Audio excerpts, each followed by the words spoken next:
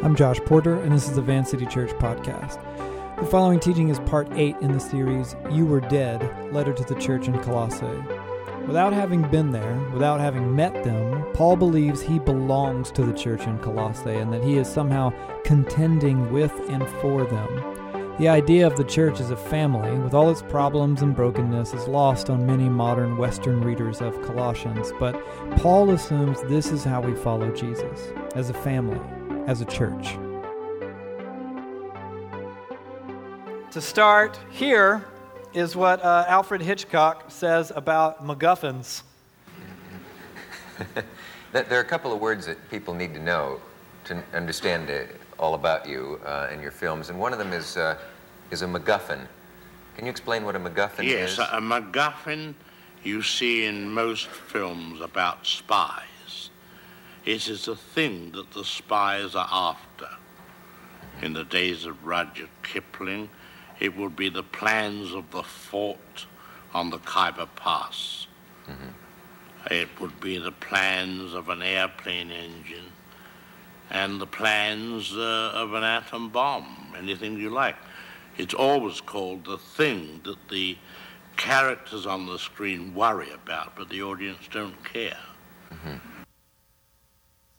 A MacGuffin is an object, if you had trouble tracking with Alfred Hitchcock's funny way of talking there, it's an object or device or event that drives the plot forward. It matters deeply to the characters in the story, but to the audience it's less important in and of itself. Like the briefcase in Pulp Fiction was one of the classic MacGuffins. Or the Holy Grail in Indiana Jones and the Last Crusade. One of the more popular recent MacGuffins would be the Infinity Stones of the Marvel Cinematic Universe, or the freaking ring in Peter Jackson's beloved sleeping pill, The Lord of the Rings. And oh my God, I am bored just seeing this picture behind me for a second. Ugh. We care about the characters, ideally in a story. You care about the characters and you care that they care. But the MacGuffin itself doesn't really keep us up at night. It just moves the story along. Jesus also talked about an item to set a story in motion, which would be precious to the characters in the story, but altogether overlooked by the world around them. The kingdom of heaven, Jesus said, is like treasure hidden in a field. When a man found it, he hid it again, and then in his joy, he went and sold all he had and bought that field. Again, the kingdom of heaven is like a merchant looking for fine pearls. When he found one of great value, he went away and sold everything he had and bought it. Go ahead and open your Bibles to Colossians chapter 2. Colossians chapter 2. That's right, people. Chapter 2. 2 months in, and we have finished the first chapter. But if you're worried, Colossians is only 4 chapters long, so we're not in Matthew territory yet. You'll be just fine. If you're new, more than 4 years and 80 plus teachings. That's how long it took us to get through the Gospel of Matthew. And maybe that sounds impressive or daunting to you based on your personality. And you know what? I'll leave you to interpret it how you will. It tells you something about our church one way or the other. So let's read from Colossians chapter 2, beginning with the first verse. Are you guys all right? Feeling sharp? Great. Would you guys stand with me as a gesture of reverence for the scriptures as we read? Chapter 2, verse 1. I want you to know how hard, Paul writes, I am contending for you and for those at Laodicea and for all those who have not met me personally. My goal is that they might be encouraged in heart, united in love, so that they may have the full riches of complete understanding, in order that they might know the mystery of God, namely the Messiah, in whom are hidden all the treasures of wisdom and knowledge. I tell you this so that no one may deceive you by fine-sounding arguments. For though I am absent from you in body, I am present with you in spirit, and delight to see how disciplined you are and how firm your faith in the Messiah is. Go ahead and take a seat. So it begins like this. Paul tells this young church in Colossae, I want you to know how hard I am contending for you. and for all those who have not met me personally. Now, to contend is to struggle against something or to compete or to fight. Paul is, in the context of this letter, many miles away from this church in Colossae. He's locked up in prison at the time. He's never even been to the church in Colossae. By his own admission, they haven't even met the guy, which begs the question, how can he contend for them so far away, having never even met them? So look at it this way. Paul thinks of the Jesus movement, what was then called the Way, and what we now often call the church with a capital C, or Christianity. Paul thinks of it as a deeply connected and profoundly familial community, regardless of superficial setbacks like mileage or having never met or, being in jail. And now, Paul is not into the modern myth, I would argue, of a virtual community. He's not saying that you can share authentic relationships online or through social media. He's talking about the broad and unbreakable family of God. And in this sense, Paul is their brother, even though he hasn't met them, even though he's not there, and even though he's locked up in jail. So Paul understands things like the way that he prays, or the way that he suffers persecution for the sake of Jesus, the way he bears up under that suffering without compromising his belief or practice, the way he goes to war against evil in living and defending the gospel. Paul understands all of that as something that does not happen in a vacuum. It's not just his personal life, his personal testimony and journey. He is, in all of that, contending for and with other disciples of Jesus, even ones he has never met. Fighting for and with them by simply practicing the way of Jesus and all that it entails. And I'm stopping here one line in to unpack this whole contending for you thing, because I think it's hard for us to get it. Or maybe you're more mature spiritually, more spiritually formed than I am. But given the not so great state of American Christianity, many of us do not, by default, think of ourselves as belonging to the greater family of the church. Many of us look on other churches, other denominations and traditions, the greater landscape of the Christian movement in general, with suspicion. Think about the way that so many Protestants feel when they hear the word, bum, bum, bum, Catholic.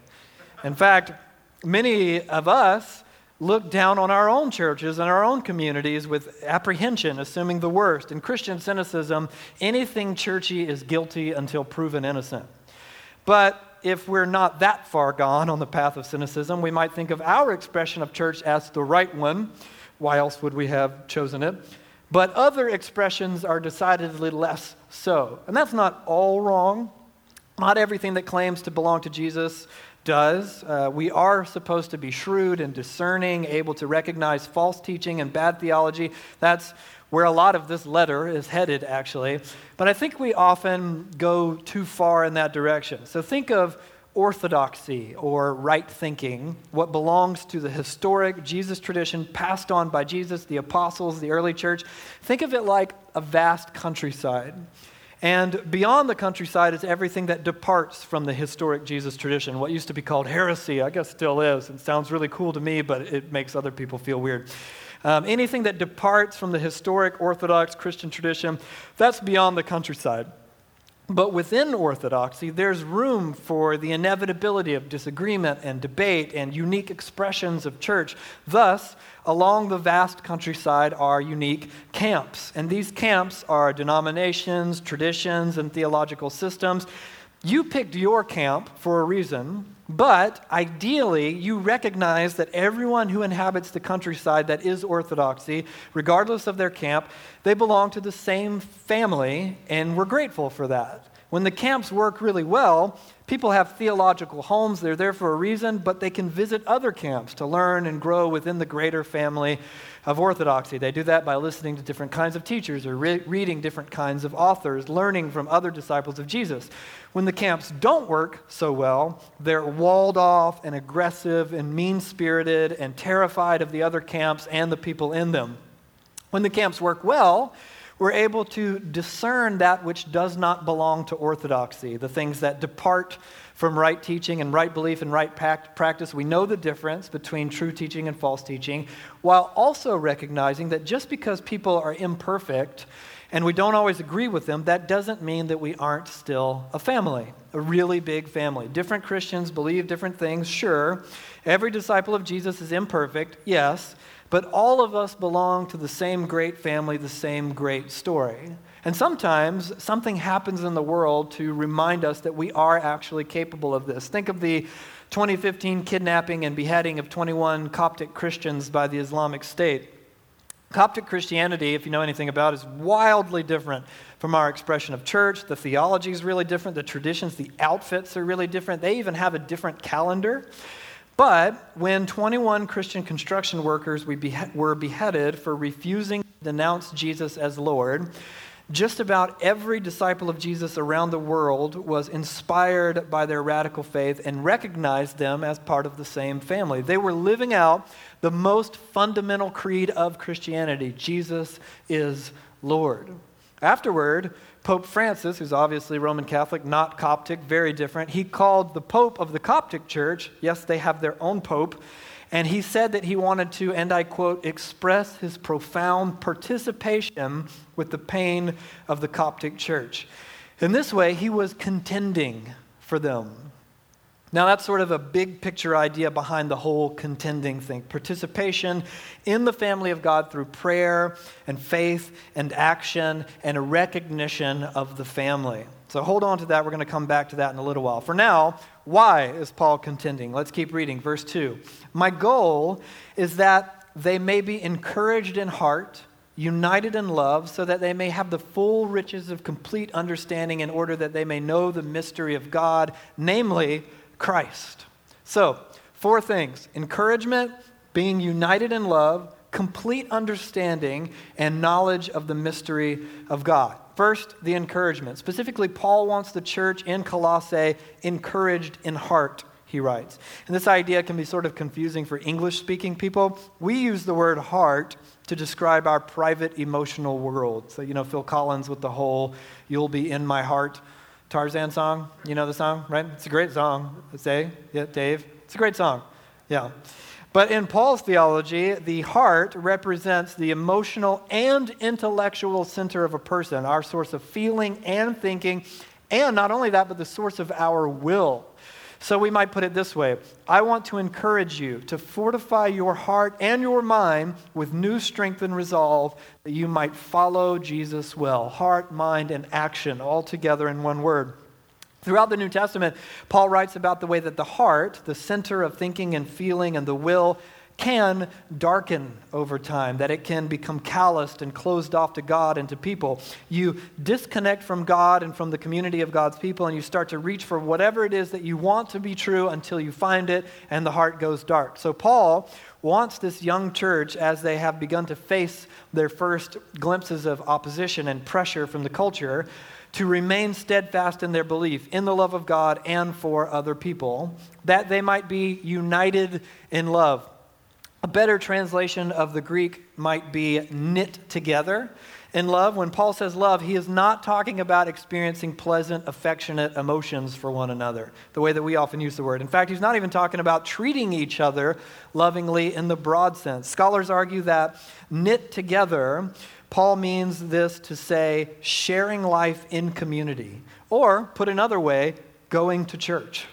Simple as it seems, Paul is talking about faithful presence, that the Christians in Colossae will continue to show up, that they won't bail on church and community, that they won't be flaky or undependable, but that they will become knit together in love. Again, I'm not making this up. It seems like I'm talking about this all the time lately, but in his commentary on the passage, Scott McKnight put it this way: Paul is not yearning that these folks will simply have affection for one another, but they will commit themselves to one another as they all grow in Christ into unity.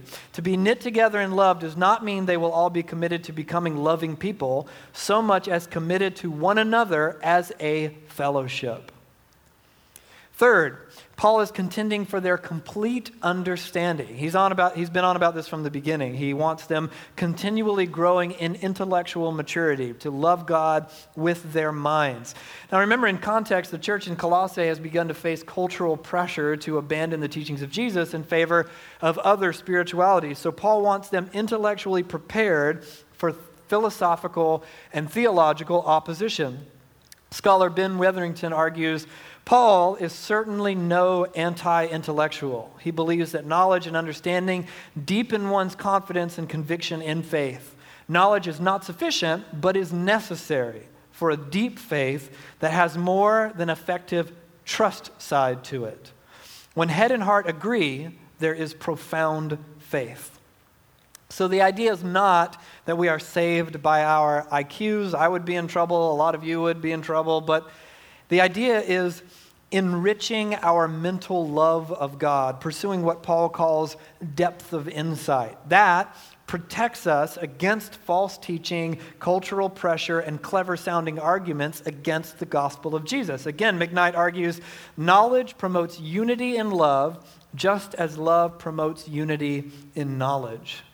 Thus, Paul is contending for their knowledge of the mystery of God. I love the way that Paul, with such simple phrasing, embraces a tension that has long frustrated so many disciples of Jesus.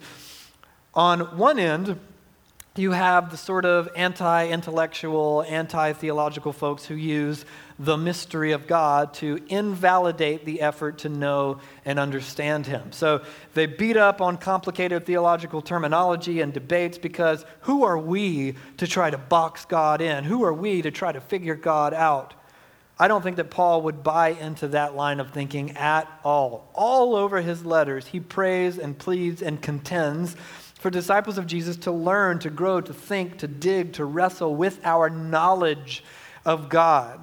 This is one way that we fortify ourselves in faith and resolve and against false teaching. But on the other end of the spectrum, you've got the academic shut-ins who dedicate the bulk of their discipleship to books and scholarship, to cataloging and systematizing their theology in the ongoing but ultimately hopeless effort to sponge away any lingering trace of God's mystery. You meet lots of folks like this. You go to grad school. Levi, you were around a lot of them, I'm sure. You meet a lot of these types of people. And then sometimes you come close to becoming one yourself. But by the grace of God, I'm sure Levi was fine. Or, do you feel all right? I don't think that Paul would be a fan of this either, the whole academic shut-in thing. God is God. He will not be contained entirely by our systems and paradigms. But God is knowable. We can learn about Him. We can be with Him. We learn about Him by being with Him in the Scriptures, via the Holy Spirit, in community, at church, in our time together. We learn to better understand who God is. And God wants this. He says it all over the Scriptures. This is what He is after. God has a name. He is a person, not a human, but a relational being. God is not an amorphous energy for an open to translation wavelength in all things. God is personal. He knows you. He wants to be known by you. But He is, at the end of the day, God. So we can know Him, but we cannot, as humans, resolve Him. So, we pursue the knowledge of God while embracing the mystery of God. And here's how. Look down at verse 2. For Paul, the mystery of God is in Christ. Keep reading verse 3. In whom are hidden all the treasures of wisdom and knowledge. Don't miss this part. That is incredible.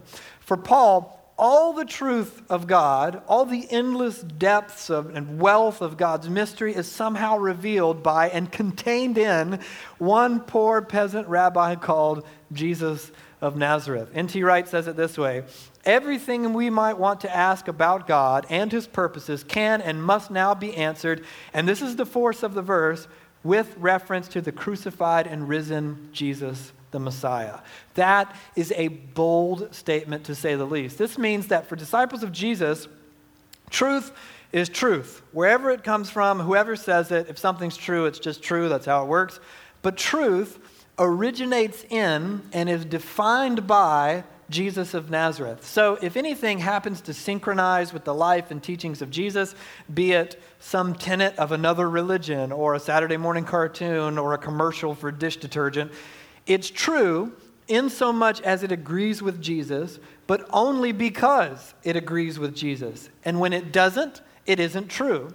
For all disciples of Jesus, the only measuring stick by which we evaluate truth against lies is Jesus of Nazareth. And watch what Paul says next, verse 4. I tell you this so that no one may deceive you by fine-sounding arguments. This is actually a philosophical term. Remember, Paul knew about Greek philosophers and rhetoricians. He traveled in those circles. Verse 5, for though I am absent from you in body, I am present with you in spirit, and delight to see how disciplined you are and how firm your faith in Christ is. I love Paul's choice of words. He delights in the discipline of the Colossian Christians. Notice the way he parallels discipline with firm faith. And Paul talks this way all the time. For him, the journey of discipleship is not a passive belief system, as in you just believe certain things about God, and that's what it means to be a Christian. For Paul, it is a race. Discipleship is an activity. It is a trial, or in many of Paul's analogies, it is a fight. Look at what he writes in 1 Corinthians. Do you not know that in a race, all the runners run, but only one gets the prize? Run in such a way as to get the prize. He's talking about discipleship to Jesus here. This is incredible. Everyone who competes in the games goes into strict training. They do it to get a crown that will not last, but we do it, disciples of Jesus, to get a crown that will last forever. Therefore, I do not run like someone running aimlessly. I do not fight like a boxer beating the air. No, I strike a blow to my body and make it my slave, so that after I have preached to others, I myself will not be disqualified for the prize. He calls others into the same trial and rigor of disciplined faith and action. Fight the good fight of the faith, he writes. Take hold of the eternal life to which you were called when you made your good confession in the presence of many witnesses. And at the end of his own life, Paul said of himself, not, oh man, I made it. I kept believing all the right things until the end. But he said, I have fought the good fight. I have finished the race. And by this he means, I have kept the faith. Not faith as an intellectual belief system, but as a fight and a race. Back in 2011, I used to help a friend with this Young Life thing where we would go into Portland high schools with free pizzas and tell teenagers about Jesus. And they called it Jesus Pizza. I didn't name the thing, so take it up with them. And it was the classic bait and switch, classic Christian bait and switch.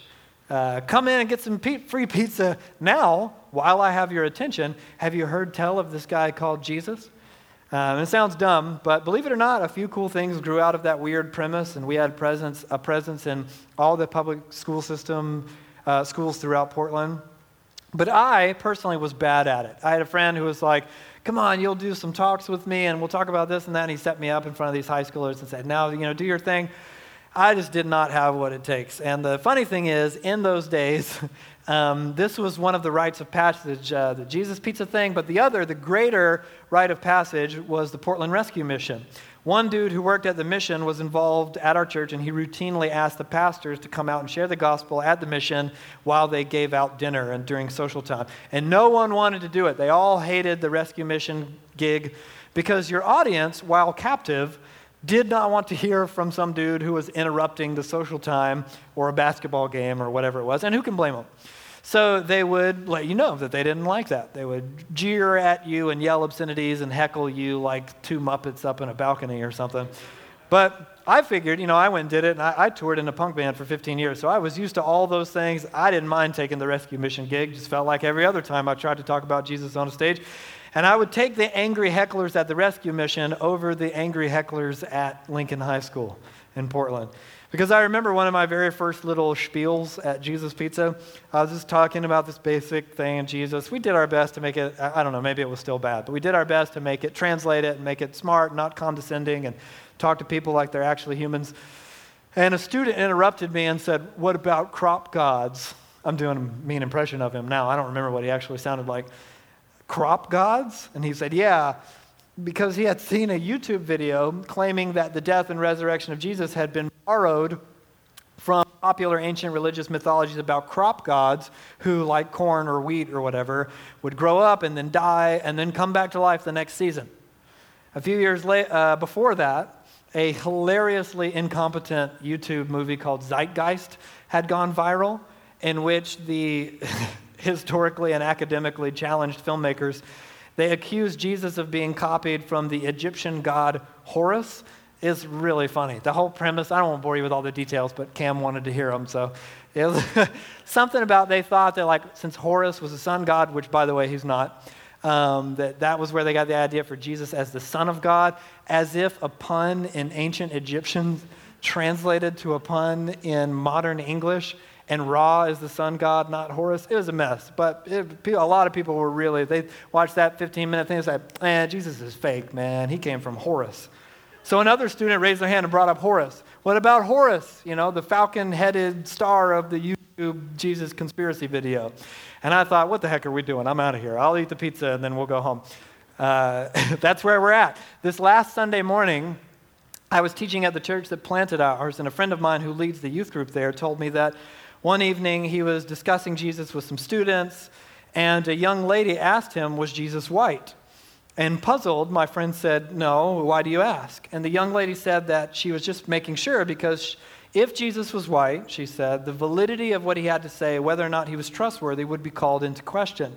And all that, the crop gods and the falcon-headed YouTube conspiracies and white Jesus suspicion, this is the neurotic gatekeeping being carried out where the gospel dare attempts to enter into our modern world and our culture that has no room, no paradigm for it. Within our respective cultural bubbles, we have been given manuals for right belief, right behavior, right speech even.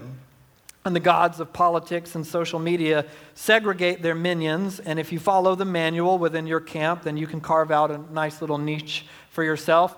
And this is how we evaluate truth, based on our manual within our camp according to its standards. This is how we navigate the treacherous waters of sensitive subjects like race or sexuality or social justice or the pandemic politics that have marked the last year and a half. And as the world is made to traipse over eggshells, using only the most current PC terms or hating the most current PC terms by default, disciples of Jesus are reminded of an unpredictable and often alienating rubric. Only in Jesus can we discover all the knowledge and the truth of God and ourselves and the world around us. We tend to reverse the formula in the modern world. We are worried that the teachings of Jesus have not aged well, so we hold them up to the teachings of the current culture and see if they work. What will it mean for us if we allow Jesus to define truth? Would that mean that we would be canceled or shunned from our camp, or will we lose faith with our tribe? In his commentary on Colossians, N.T. Wright says, this is that Jesus is the only truth, fighting talk for many people in today's world who regard Jesus as a curiosity of history to be safely left behind by people who want to get on in our brave new culture. This was actually a threat in the first century as well. Nothing has changed. This last week, every morning I was reading Galatians, and I stopped in the first chapter and actually laughed to myself on my couch one morning when Paul said, am I now trying to win the approval of human beings or God? Or am I trying to please people? If I were still trying to please people, I would not be a servant of Christ. He said that in the first century, and that's how I feel all the time now. Paul wants the church in Colossae fortified against the inevitable pressure of what he believes is false teaching, and he wants them fortified by reminding them exactly where they go for truth, how they distinguish reality from fiction and truth from lies. And for Paul, this is not a passive intellectual experience. This is actually a race. It's a fight. It's something that you engage. We are going somewhere together in the long journey of discipleship. Again, N.T. Wright argues that being a Christian is like riding a bicycle. Unless you go forward, you fall off. And going forward as a Christian means, once more and nothing less than going forward in Christ. In the King. In Christ. He is the treasure. He is that thing that we discovered that amounts to everything for us, but it makes no sense to a world that is rejecting him. For us, Jesus is the engine, the vehicle that propels us in our plans and our hopes and our dreams, the decisions that we make, our vocations, the way we navigate relationships and raise family, how we endure suffering. He is why we're here at all. He matters to us, the players in the story, but he does not matter to the audience rejecting him. Jesus is why we would even bother with learning what it means to be knit together in love. Our church is still learning this. The pandemic did a lot of weird stuff to the world, I don't have to tell you guys, and it shook most churches, from what I can tell, the way an earthquake that arbitrarily makes one building collapse while another only experiences like a desk that topples over. From church to church, the results have been wildly, drastically varied, and we're not sure what's happened to us yet, quite frankly. I don't know. The state is open again, officially, whatever the heck that means, and if you want a vaccination, you can get one. There's no more dowel rods in the seats. That's something I never thought we would have to do. I don't have to teach in a mask that's soaked with my own spit by the time I get done talking. It's most unpleasant. I never mind the mask thing, except when teaching. It's really gross by the end. You know, because you sang in one. Yeah, super gross, right? But in a lot of ways, like I said a little while ago, the whole thing has felt like having to start over. We had to do a lot of things that we'd never even wanted to do and that frankly we don't really believe in, like learning how to host an online church. We've had to rebuild and restructure. Kim is still trying to find the shape of our communities and who's there and who's gone. They've been through so much. People have come and gone. We've been starting Van City Kids all over again from the ground up. New infrastructure, new volunteers, new leaders. And after more than a year of weird gatherings and weird rules, we're only now learning, and slowly at that, the shape of our church as it emerges from the rubble. So we're going to have to learn to contend. Participation in the family of God through faith, prayer, and action. Through being here, knit together in love, faithful presence, actually showing up. To contend means to overcome a trial. To contend is to compete or to fight, the kinds of things that Paul relates to following Jesus, and he believes that they are done with other people following Jesus. In Jesus' parable, we are a little rabble of people who all found the same treasure at some point, that same precious pearl, and we sold everything to get it. And now all of us have to learn what it means to bring one another back to that treasure again and again as the gravitational pull of life in the world works to draw us away from it. We can only do this when we are knit together in love. It's amazing to me that while Paul is in prison, he writes about being with the Christians in Colossae in spirit, meaning in one of Paul's many trials of life, the interruptions of his life, his suffering, Paul's heart, as it were, is in the church, even while he's miles away in a jail cell or on house arrest or suffering, shipwreck, whatever it might be. He thinks of himself as with the family of God. When Paul is going through his worst seasons of suffering, his heart is in and with the church. He wants to be with the family of God, which is amazing. I think that that's something we can learn and relearn. One of the ugly and unfortunate truths brought to light by the season of the virus has been our tendency to pull away from community in our suffering and our rush to not only excuse such a thing, but to validate it as the right thing to do. We found ourselves on a stretch of bad road, and we wanted to be alone. And wanting to be alone is not always bad. In fact, it can be healthy and important in the right context. There's a time and a place. But all of us confront the inevitability of suffering as well as navigate our own unique stretch of bad road. And while at the same time, culture ratchets up the pressure to dispense with the old, antiquated, unhip teachings of Jesus. And in all of that, the bad road, the pressure, we need each other. And I don't mean to undermine anyone's pain or to critique the often admittedly unthinking things that we do when we're hurting. But I've listened over the last year and have heard time and time again a surprising refrain, which was something to the tune of, I'm in pain, I'm not ready to be at church.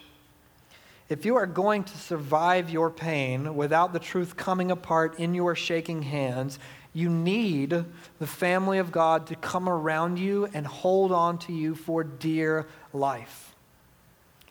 Yeah, but I've got serious pain. Well, then let's carry it together. Let's do something about it. Let's talk and pray and process and heal. Let's get into therapy. Let's get support. Well, yeah, but someone hurt me. Well, someone hurt all of us. All of us hurt someone else. But we're what we've got, and we are what we need. And no, we won't be perfect. No, we won't always get it right. But what other options have we got? Everywhere you look, there's people. Wherever you go, they are going to disappoint you. And we come through these doors week after week and into our communities and homes week after week, knowing that we've hurt other people and we've been hurt by other people. But that this broken family still somehow has the truth, the precious treasure, and we can't keep it together all on our own. We need this. We need this sacred space of prayer and worship. We need the sacrament of communion and being together every week, again and again, in a sanctuary and around a dinner table, opening our lives to one another so that we can contend for one another. As we continue to steady ourselves on shaking legs, may we hobble deeper still into the imperfect beauty of the church, being knit together in love and contend for one another, fighting the good fight of faith. Let's pray and ask God's Spirit to empower us to do this well.